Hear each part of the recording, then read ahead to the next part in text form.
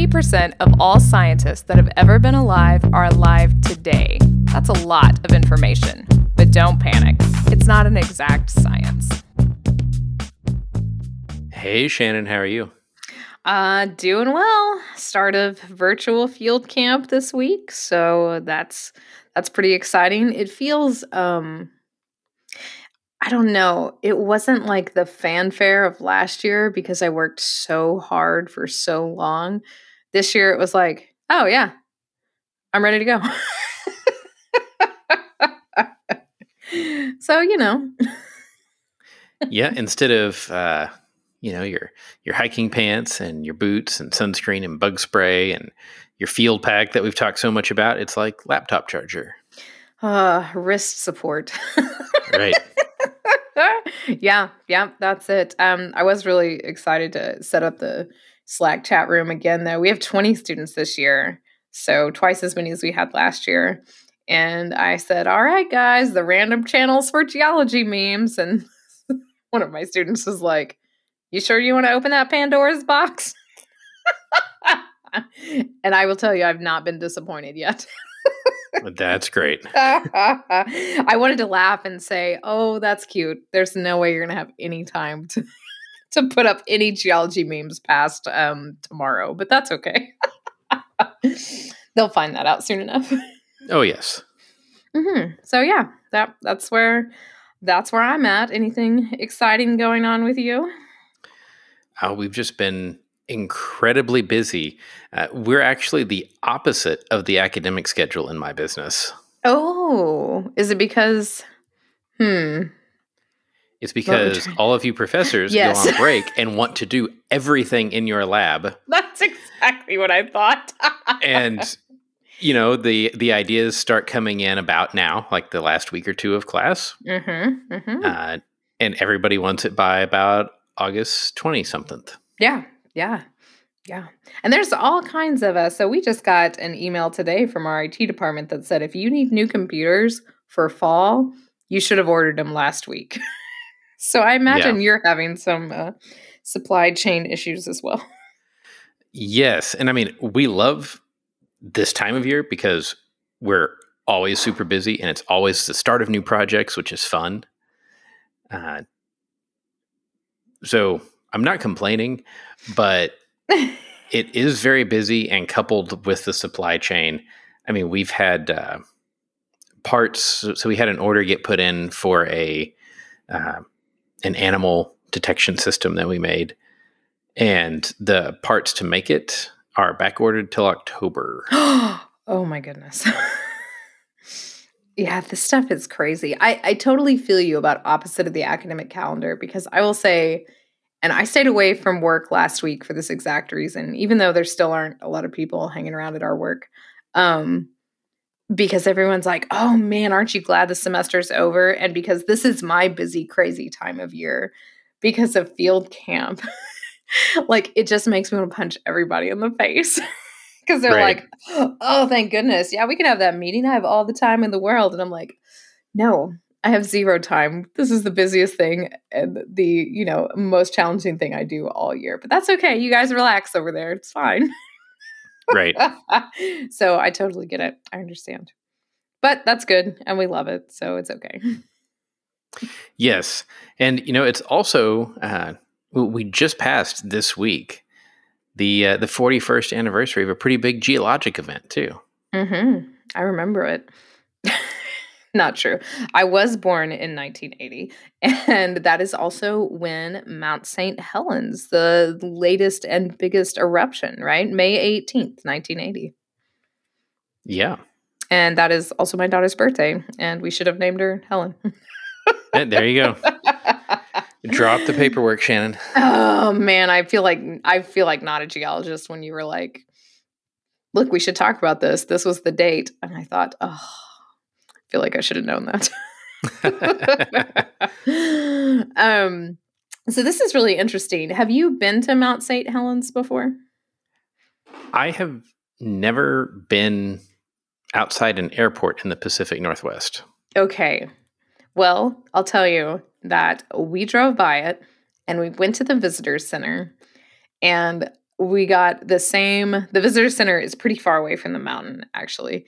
And we got the same response that I'm sure this person at the desk says many days of the year, which was, "Oh, the mountains aren't out today." Right? And I said, "Are you kidding me?" Like, I have one day in this area and we're here at this visitor center and I can't even buy anything commemorative because I couldn't actually see the volcano because of all the clouds. Bummer. Yeah, it was a real big bummer, but also it just means we get to go back. So Yes. yeah. But yeah, so Mount St. Helens was the largest U.S. volcanic eruption. Well, outside of Yellowstone, but Well, in recorded okay, fine. time, yeah. And it was really it had a lot of the interesting, odd features that can accompany volcanic eruptions that are geologic events in themselves, and that's one reason it's really interesting to study. Okay. So we talked to Chuck Amon, right? He was on, and I remember he told us something about subduction zones, told me something. I'm sure you already knew this, that I'm always real surprised about, because when we draw these subduction zones, because this is where Mount St. Helens is it's in the Pacific Northwest, and it is, along the Cascadia subduction zone, just to set the geologic stage. And I remember thinking that, we draw these subduction zones when we're drawing subduction on the board for any class that we're teaching. And they're always at like this 50 or 60 degree angle. But that's not true, right? No, it's like single digit degrees. That blew my mind. And I thought, you should take my PhD away, because I didn't know that. And I guarantee you, very few geologists know how low angle subduction really is. Well, it's one of those things where you've got to remember the scale of what we're dealing with. Even a low angle over the geologic distances. Yes. It's a lot of depth. Yeah, it's so surprising to me. And I remember him talking about the Cascadia subduction zone and saying that it was, really low angle. And I was like, yeah, okay, like 35? No, like 10. What? Yeah. Yeah. So that's the source of all this magma. And Mount St. Helens isn't the only volcano along there. There's a whole bunch, but like you said, one of the biggest ones since we've been hanging out in this area. And the whole process of getting magma from a subduction zone is really cool because it all revolves around water. Yeah. And this is weird because you don't think water can make it down that far, but it does. And sometimes lots of water, right? And the addition of that water is the key that you get to the melting, because that actual magma that's feeding all these subduction zone volcanoes, and this is one of my trick questions I always put on tests, it's actually melted overriding plate, not the subducting plate. Right. Well, so and you get induced melt in the mantle too. But Yeah. as the downgoing plate goes down and carries that water with it, eventually the temperature and the pressure are too much. It dewaters. That water rises. Injecting water into an igneous system makes it melt at a lower temperature. Yeah. Not intuitive, just like clouds float, because Correct. adding water to air is less dense. Yep. Not intuitive at all.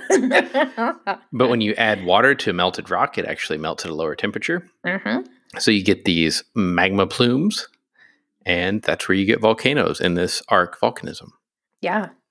That's really interesting. What kind of depths are we talking about? Like all the water that's getting sucked down. It's seawater, but it's also water that's in the minerals too, right?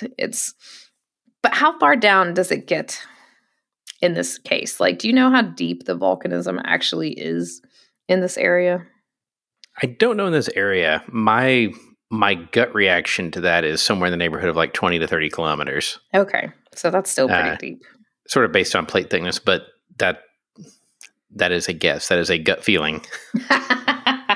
I didn't mean to stump you already. But no, I mean that makes sense.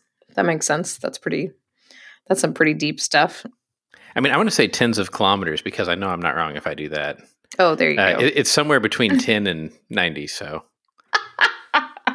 That was an excellent geophysics answer. Yep. What do you want it to be? So you get this dewatering, you get the production of a volcano, and Mount St. Helens has been active in geologic time for a long time. So I was actually surprised to learn that because I don't know anything. I talk about the Cascadia subduction zone so much because there's such a rich oral history of that location about all the earthquakes and volcanoes. But I guess I never thought about, and I've never taught, like, when did subduction start there? I mean, we've had subduction on the western coast of North America through a whole lot of the Cenozoic. But how old is the volcanism associated with Mount St. Helens? Yeah, so about 40,000 years. Okay. Yeah. That's pretty young. Right. And I did look up the magma chamber depth here while we were talking. Okay. So there are two. And I'm going to say from a geophysicist point of view, nailed it. So factor 10. The upper magma chamber is 5 to 12 kilometers. Okay. The lower is 12 to 40. So that thoroughly encompasses my guess. Thoroughly. Oh, that's great. 5. That's terrifying. That's not far down at all. Yeah, I mean, it's 3 miles. Yeah. So, but anyway, 40,000 years ago, relatively young for us, relatively old for continental volcanism. At least here in the North American plate. Yeah, exactly. But this was called the Ape Canyon stage. And then the Cougar stage, and then the Swift Creek stage. They've got all these, and a lot of these come from terrible things that happened to places that we've named. Yes, exactly. So you have a big eruption, then you sit around for a while, big eruption, sit around for a while, right? Yeah, and they're things like the Ape Canyon stage. Well, we had these big andesitic eruptions, and they caused a mud flow that filled in a lot of things around it, apparently including something called Ape Canyon. Oh, okay. Why did it have a name if this got filled in that long ago? But I'm sure somebody wanted to name something. Yeah. Okay, you're correct. Yep. Mm-hmm. And so there was that. There was a few other little eruptive periods in there that made the ancestral volcanic cone. Okay. Great. But during the last ice age, that got scraped off. That was my my next question is, how did glacial activity how does it shape stuff up there? Probably quite a bit, right? Oh yeah, I mean that far north, even then, you bet. So large chunks of the cone got transported away. Glaciers are fantastic bulldozers. Yeah. Exactly. And then we got into some more eruptive periods. I don't want to go through each eruptive period because they're really just year ranges and lists of terrible things that happened. Right. Yeah, exactly. Mostly mud flows in the earlier eruptions. Yeah. So when we talk about andesite lava flows, I mean, I'm sure we've talked about this before, but the reason that these Cascadia volcanoes are so terrifying is because they're not basalt. So a basaltic lava has less silica, and the less silica you have, the more free-flowing that lava can be, because silica forms in it's silicon and oxygen in this tetrahedral shape that traps gases. And so the more of those tetrahedra that you have, the sort of chunkier and the more viscous your lava is, and therefore more trapped gases, and you build up a lot of pressure before you explode, kind of like we talked about geysers. because the lava just can't free flow. So this andesitic lava is bad news because you've got all this silica because you're melting that continental plate.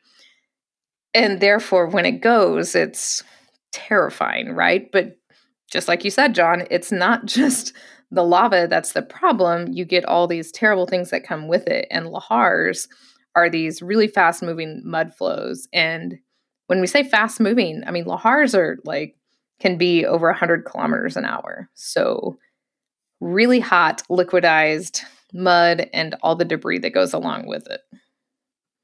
Right. And, Yeah. a lot of that comes from water.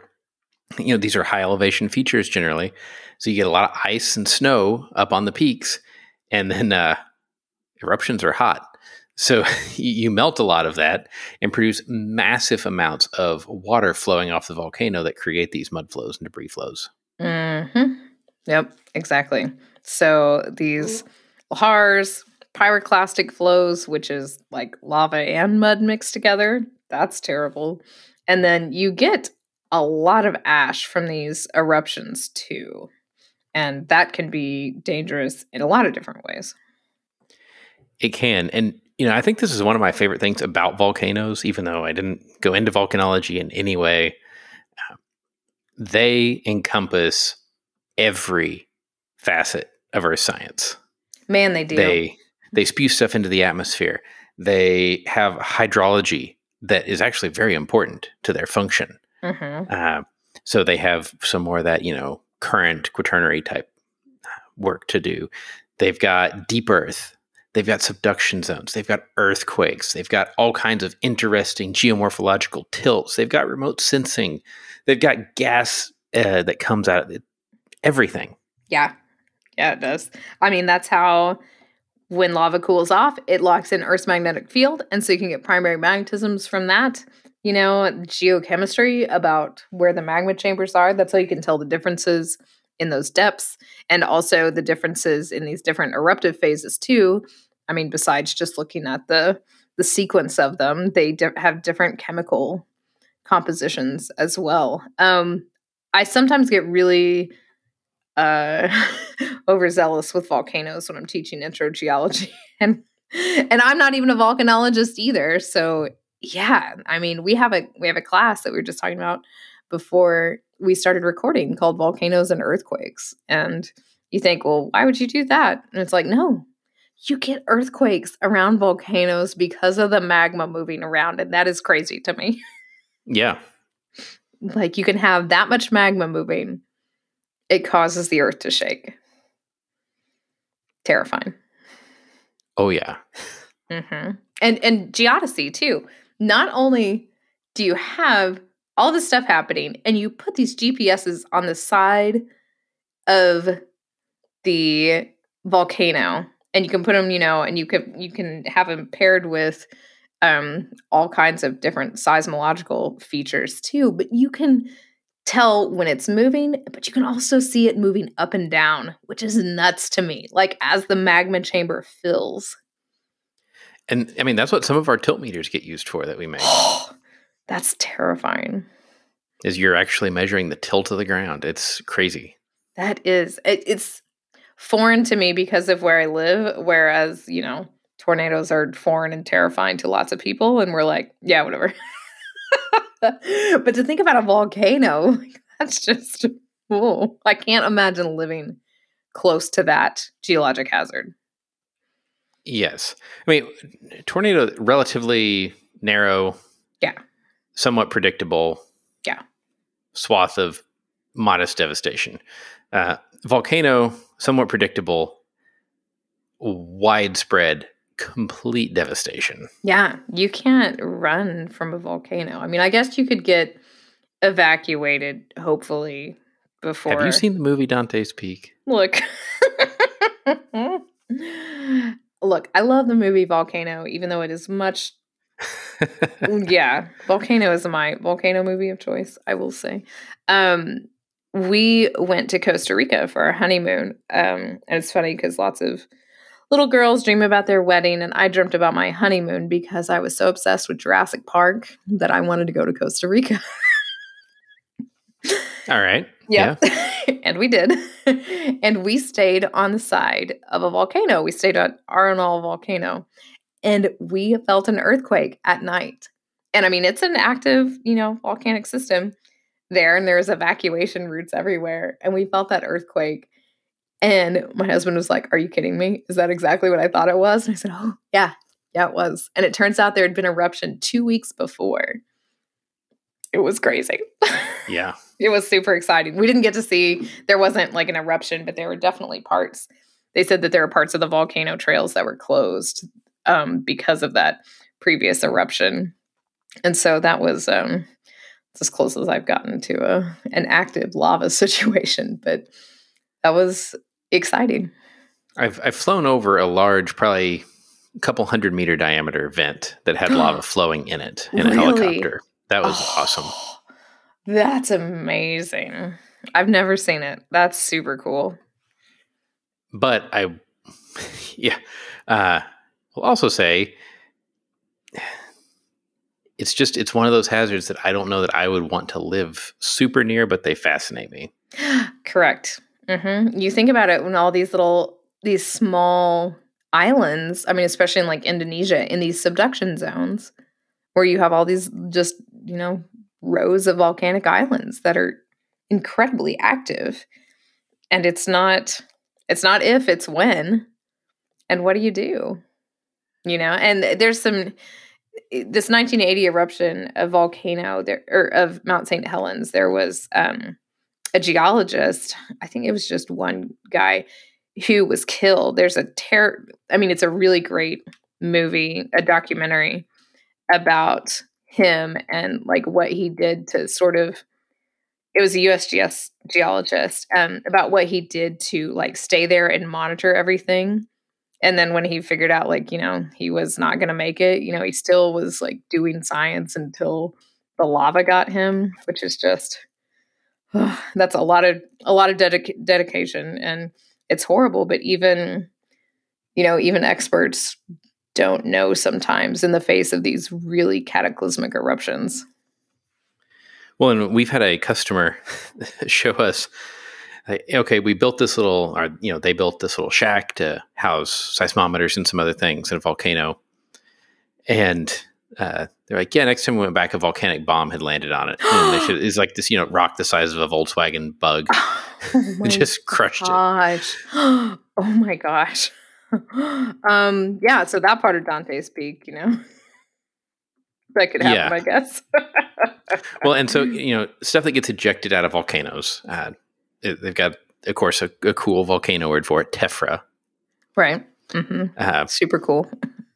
And it's hard to scale because it's measured in cubic miles of rock ejected. Which doesn't even make sense, right? Right. Mm-hmm. Yeah. So the May 18th eruption of St. Helens, it was preceded by, in March actually, an earthquake and then a lot of steam venting. So we knew something was coming. Exactly. So the earthquake is that magma moving around underneath there, which isn't always moving so much to make an earthquake, right? Right. And so May 18th, when the eruption happened, there was a magnitude 5.1 earthquake. And pretty much the whole north side of the mountain fell off. Mm-hmm. It's the largest debris avalanche in recorded history. Wow. That surprises me. Yeah. Okay. So then you had, of course, lahars. This was, it flattened a couple 100 square miles. Mm-hmm.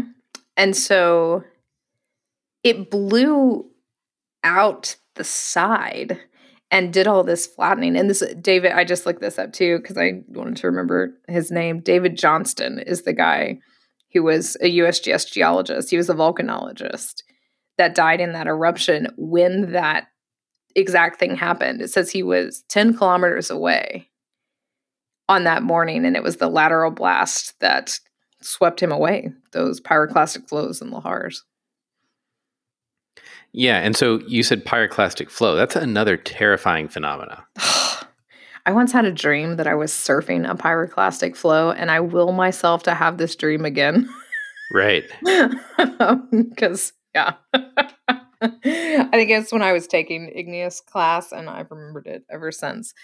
So the lahars are these hot mud flows that come down, but then pyroclastic flows are like lava and hot water and huge clasts of rock that are also flowing very Ash. fast. Yeah. It is a turbidity current Yes. down the side of the volcano. It's floating on a cushion of air, basically. Mhm. It flows very, very fast. You're not going to be able to outrun it. And they have also been studied with Doppler on wheels radar. Oh, interesting. Yeah. I didn't know that. Where did they get to watch these? I don't remember where it was, but I remember seeing that they had done, it was either single or dual Doppler. And you could see all kinds of, like, you could see rotors and all kinds of neat stuff. Oh, wow. Yeah, that sounds like a pyroclastic flows would have a pretty awesome fluid dynamic environment going on. Yeah, for sure. And if you think about it, it's kind of similar to what happens in thunderstorms physically. Yeah, absolutely. Same physics, different time scale. Well, actually, that's close to the same time scale. Yeah. And to give you an idea of the amount of eruption, so the blowout of the side of St. Helens was about a 24 megaton bomb. Oh my gosh. Okay. I mean, that's just insane. The north side, and okay, so if I tell you it's, so many cubic kilometers of material, like, that doesn't mean anything. Yeah. What I can tell you that means something, at least to me, is it knocked the height of a mountain down 1,300 feet or 400 meters. Yeah, that's a lot. That's a lot. The before and after pictures of Mount St. Helens are, I mean, I wouldn't see that after picture and think that had anything to do with the before picture. That's how much it altered the landscape. Yes, and surprisingly, well, I mean, we did have a lot of warning. So fortunately, only 57 people were killed. Mm-hmm. Yeah, which is, I mean, that's still a lot. It's still a lot. Also, an estimated 7,000 big game. Oh, wow. That's an incredible amount. And 12 million fish. Because once magma hits water. And magma hitting water is bad news too, because then you have magmatophreatic explosions, essentially. So, and you do have all kinds of acidification of water due to things that are happening in the volcano. It's bad. Mm-hmm. Yeah. So I found this account too. Obviously, the eruption's really loud, right? But there's a Forest Service employee that was talking about the landslide and the pyroclastic flows. And he said that this is his words, recalling the pyroclastic flows, there was no sound to it, not a sound. It was like a silent movie, and we were all in it. Wow. Yeah. Isn't that interesting? And it says like the motion and temperature of the air and the topography of that coming down created this weird quiet zone. Oh. That would be creepy. Yeah, super terrifying. And I'd want to get somebody on here to talk about specifically electrification around volcanoes. I don't know if there's a lot with this, but it's a fascinating topic. I did some work on electrification with earthquakes when I was in grad school and read some of the volcano papers, and it just blows my mind that you're producing lightning just from rock hitting each other in the air. Right. I mean, they call them pyrocumulus clouds. Yeah. I mean, those are, famous pictures of most big volcanoes that have a lot of ash because you need that. Yeah, I agree. This is very interesting. And this account of this Mount St. Helens, the day that it erupted, it's terrifying to think about. So yeah. Mm-hmm. Yeah, and it's not over. No. No, not at all. That was what, so I had never been to I'd been to Vancouver, but I hadn't been around the Pacific Northwest. Like I flew into Vancouver for a meeting and out again. And the same thing in Seattle. I flew in and out of there. But when my friend and I, who I know we've talked about here before, taking our big road trip with our children, we went to the Pacific Northwest. We said, we're going to go to Mount Rainier for a week, and then go all around up there. And going through that landscape was surreal to think about all the hazards, and we camped on the beach in Northern California. There was a really cool campground outside of Crescent City, and everywhere there were tsunami evacuation routes. And she's like, what is this about? Like, what is the likelihood of this happening? And I was like, it's not if, it's when. And she said, what? Oh, yeah. and so, I tell her all this story. She's like, thanks, I'm never sleeping. And I said, look at this cliff up here.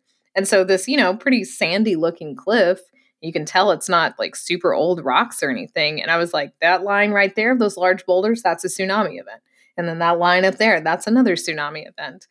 And she was taken aback that many people would live in these areas, like we went around Mount Shasta and Lassen and everything. And it's like, there are pictures of Lassen. We were there on the 100th anniversary of its last eruption.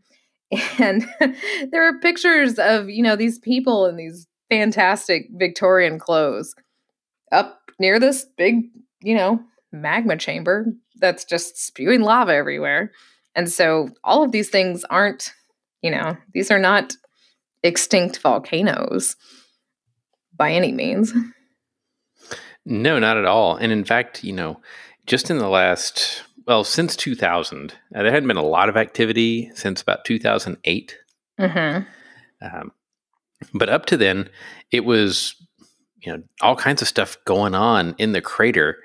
It was building lava spines, and they would fall down or collapse. There were sometimes ash clouds, especially in the 90s. There were quite a few little explosions with ash. Mm-hmm. Yeah. And these lava spines are really cool. They're just big pieces of rock that rise out of the ground and eventually fall over. Just pushed up by the magma chamber underneath. I mean, and so the stage you talked earlier, John, about like the different stages where it's been active. And so this stage that it's currently in, the Spirit Lake stage, it's been active for like the last 4,000 years. But then the last stage where it was active, it was active for about 4,000 years, and the stage before that, 10,000. So, But to think that we're here at the end of a stage of activity is so tiny of a chance. Correct. That's probably 4,000 plus or minus 500. Right. So, right. Yeah. Yeah. And for the one before to be much longer than that, the one before that was, 7,000 years. So that does seem like that is an astronomically low chance that everything's going to shut off up there. Right. And there's still continuing impacts from it. You can still see all kinds of remnants from the 1980 eruption. But what also really surprises me is how quickly nature rebounded. Yeah. Mm-hmm. Correct. And that's this before and after picture.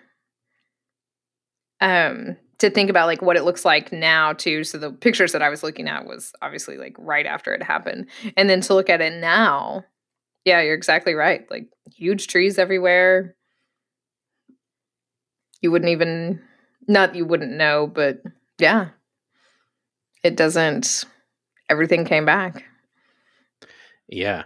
Well, and I also saw the National Weather Service had tweeted a photo from a geostationary visible satellite showing the progression of the eruption. You could see all the ash cloud and the plume. Oh, Yeah, I wow. mean, this plume went up like 15 miles. It was significant. Pretty big. And especially to see it on geostationary satellites of 1980s vintage so clearly. I mean, it had to be massive. The pictures of, like, on that, so you said in March, part of it blew off, right? And then the big one was in May.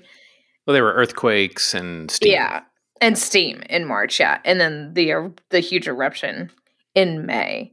Right. But the bulge of the rock, like the solid rock being pushed up by that magma chamber, like immediately preceding that eruption, those pictures are very unbelievable to me. Oh, yeah. Yeah, that was growing at a rate of up to 5 feet per day. Yeah.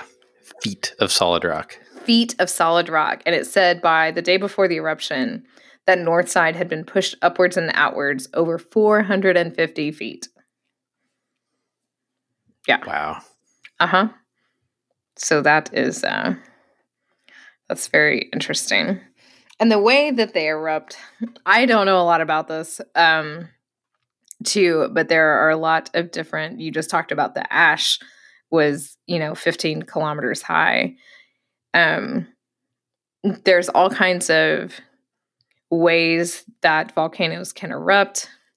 And like Plinian is one of the names of a way. And so there was a Plinian eruption, and that meant that there was, a whole bunch of ash and tephra that you talked about earlier that got sent up into the atmosphere. And this is named after and similar to, volcanoes that you would see in Italy, which are also active right now too. And so the different ways that they erupt are all a thing you can study too if you're interested in volcanology. So just like you said, there's a lot of almost every geoscience thing is happening around a volcano.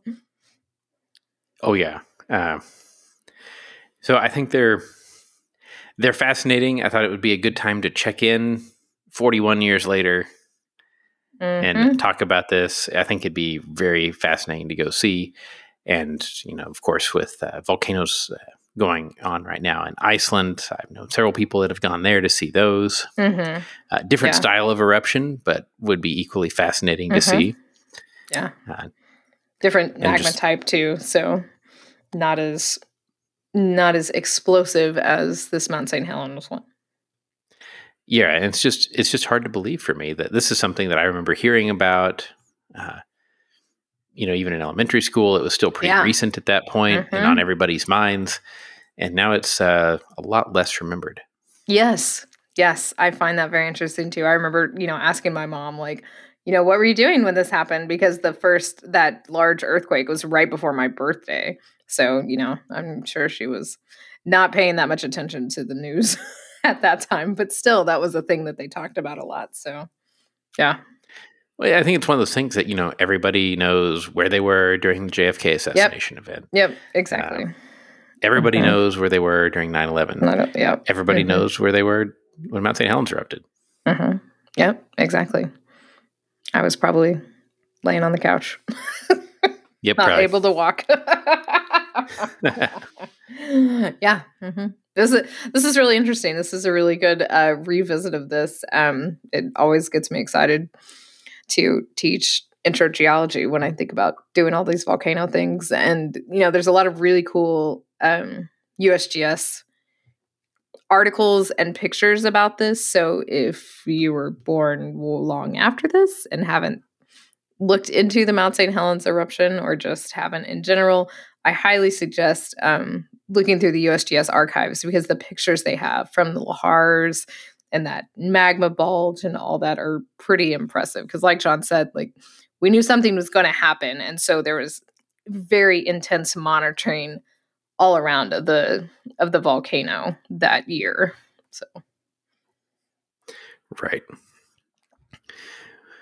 Okay. Well, I think with that, before we go on too long, it's time to move on to everybody's favorite segment of the show. Fun Paper Friday. Yay. So This fun paper came again from our mutual friend that instead of writing his dissertation is looking up fun papers for us. So thanks again, Matt, for doing that. And I don't know how we're gonna talk about this Turpin et al. Paper from Evolutionary Psychology, since this is a family show.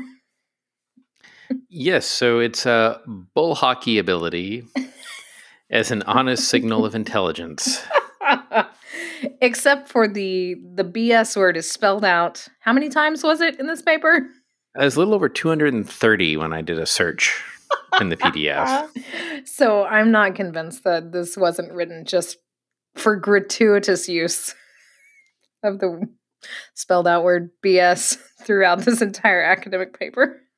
Yes. Yeah, I mean,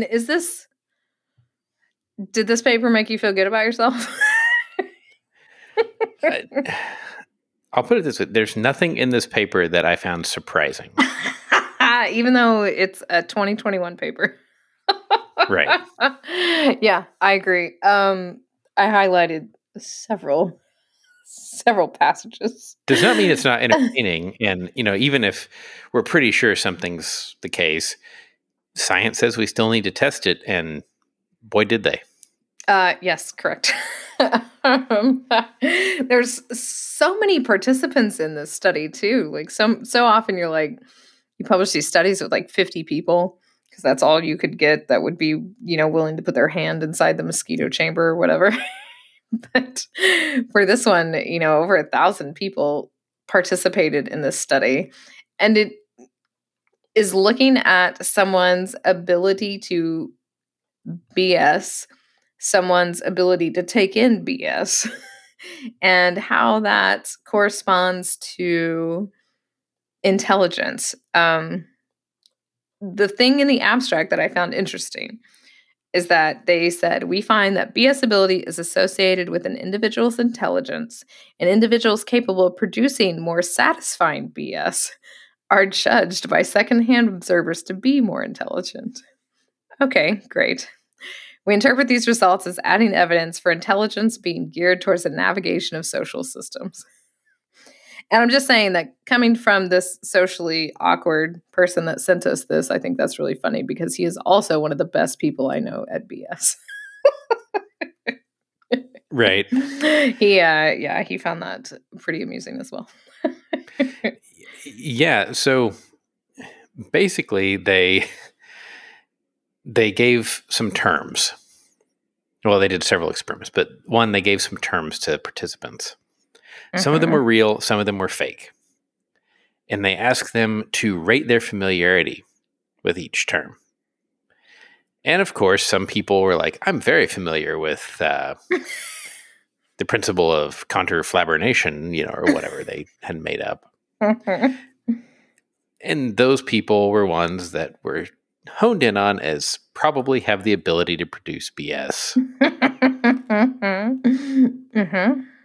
Yeah. And then they were asked to write definitions for a set of terms. And if it's one they didn't know, to make up a satisfying definition. That's right. Yeah. There's a great thing. I thought that was interesting. Satisfying. But yes, go ahead. Well, think about it. There's a lot of topics where the real definition is very not satisfying. It's very not sexy. That is absolutely true. And so, yeah, BS is sexy. So let's make up some satisfying definitions. Yeah. And then they would present these definitions to another group and say, rate these. Like, how believable are they? How satisfying are they to you? And that helped them gauge how good at producing BS that BSer was. And then they used some other metrics, the RPM, or Raven's progressive matrices, to ascertain the BSer's abstract reasoning and nonverbal fluid intelligence. That was an interesting one. I hadn't,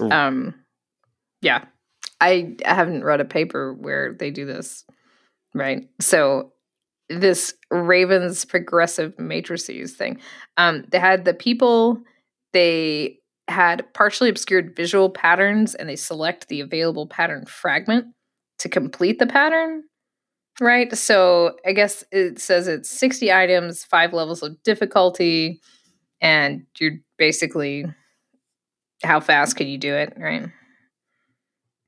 Right. It's supposed to be some innate intelligence measure. Right. Now, there's probably another score or two of papers out there on whether it's any good Yes. at all. Correct. Correct. I did enjoy the things talking about profundity, which I thought this was hilarious. Assessing their receptivity and sensitivity to pseudo profound BS. Right. Which, let me tell you, if you're watching a video and they start it with life hack, you have seen pseudo profound BS. Correct. And they say as much in there. Right. But I love this. So they did 10 pseudo profound BS statements, 10 motivational quotes, and 10 mundane statements. I love this. The examples are great. Yeah. Wholeness quiets infinite phenomenon. So there's your pseudo profound statement. Exactly. Statements that were randomly arranging a list of profound sounding words in a way that preserves syntactic structure.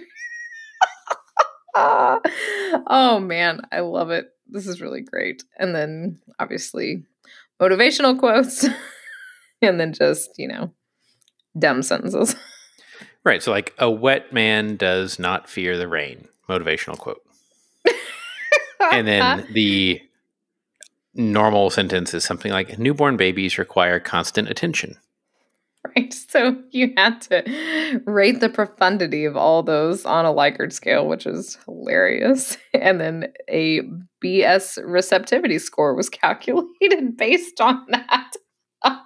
In other words, how much can a poster with a few words on it make you feel good? Exactly. This was fantastic. That was my favorite part of the whole study. It was, and I will point to a non-sponsored link of despair.com. Oh man, that's a rabbit hole I don't have time to go down to. Yeah. These are demotivational posters.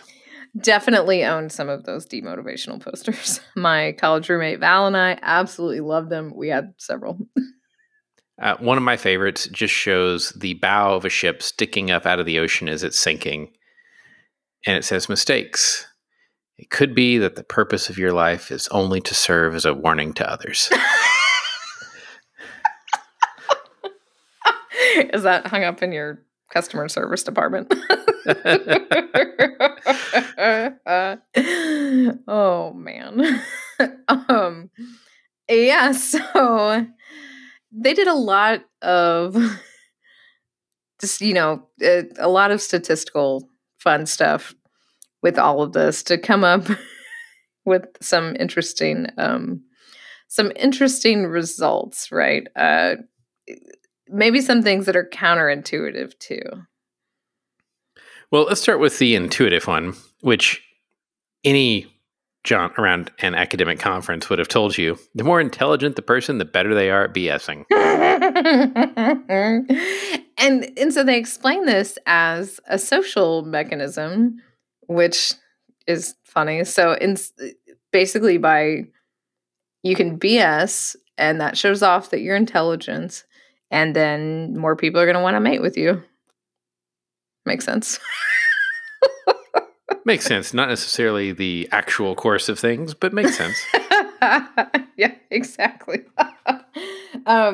Yeah, so, you're more intelligent, and this is a way of showing how intelligent you are. And this was something that they referenced a lot in here, is that, people, why are humans so intelligent? Because big brains require lots of energy. So why do we have these abilities anyway? And it's an efficient way. BSing is an efficient way to show off that intelligence and therefore your suitability for mating. Mm-hmm. Yeah, there you go. Yeah. All right. So what about some of the other conclusions? What was your favorite? They said that they found, those more willing to BS were also more likely to be receptive to pseudo-profound BS, which I thought was really funny. And they followed that up with, contrary to the common expression, it may indeed be possible to BS a BSer. I used this statement 3 times today in 3 separate contexts. So that one actually, surprised me. I think of that as the, and please don't email me, used car salesman. Yeah. Mm-hmm. Principle. Yeah. Okay. Correct. I did think about that a lot while I was doing this too. Yeah.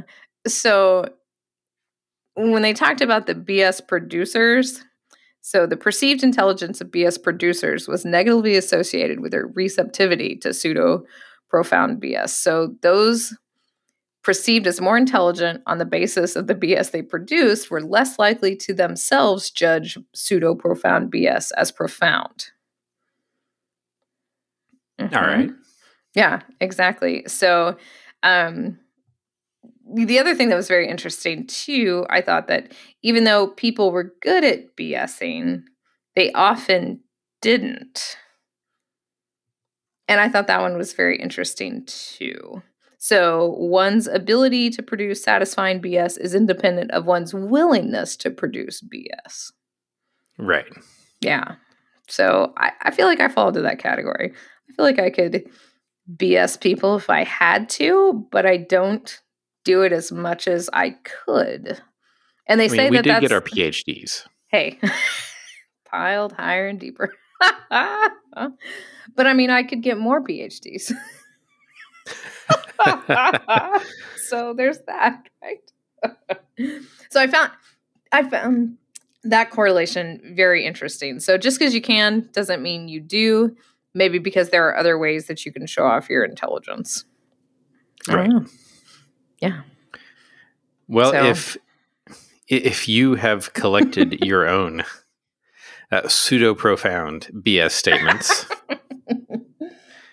and tried them out on your friends and family and would like to send those items along with their calculated RPM score, we would love to compile that data for you. Shannon, how can they get a hold of us? Absolutely. Show at don'tpanicgeocast.com. Increasingly, I will be on Slack, so come find us there. We're in the Software Underground on the Don't Panic channel. We're on Twitter at Don't Panic Geo. John is at Geo_Lehman. I'm at Shannon Doolin. And as always, thank you to our Patreon supporters. If you would like to support our BS, you can do so. Patreon.com/Don'tPanicGeo. And even though the podcast host fires up their bulldozers to prepare for all of the BS when we post every Friday, until next week, remember, don't panic. It's not an exact science. Any opinions, findings, conclusions, or recommendations expressed are solely ours and do not necessarily reflect the views of our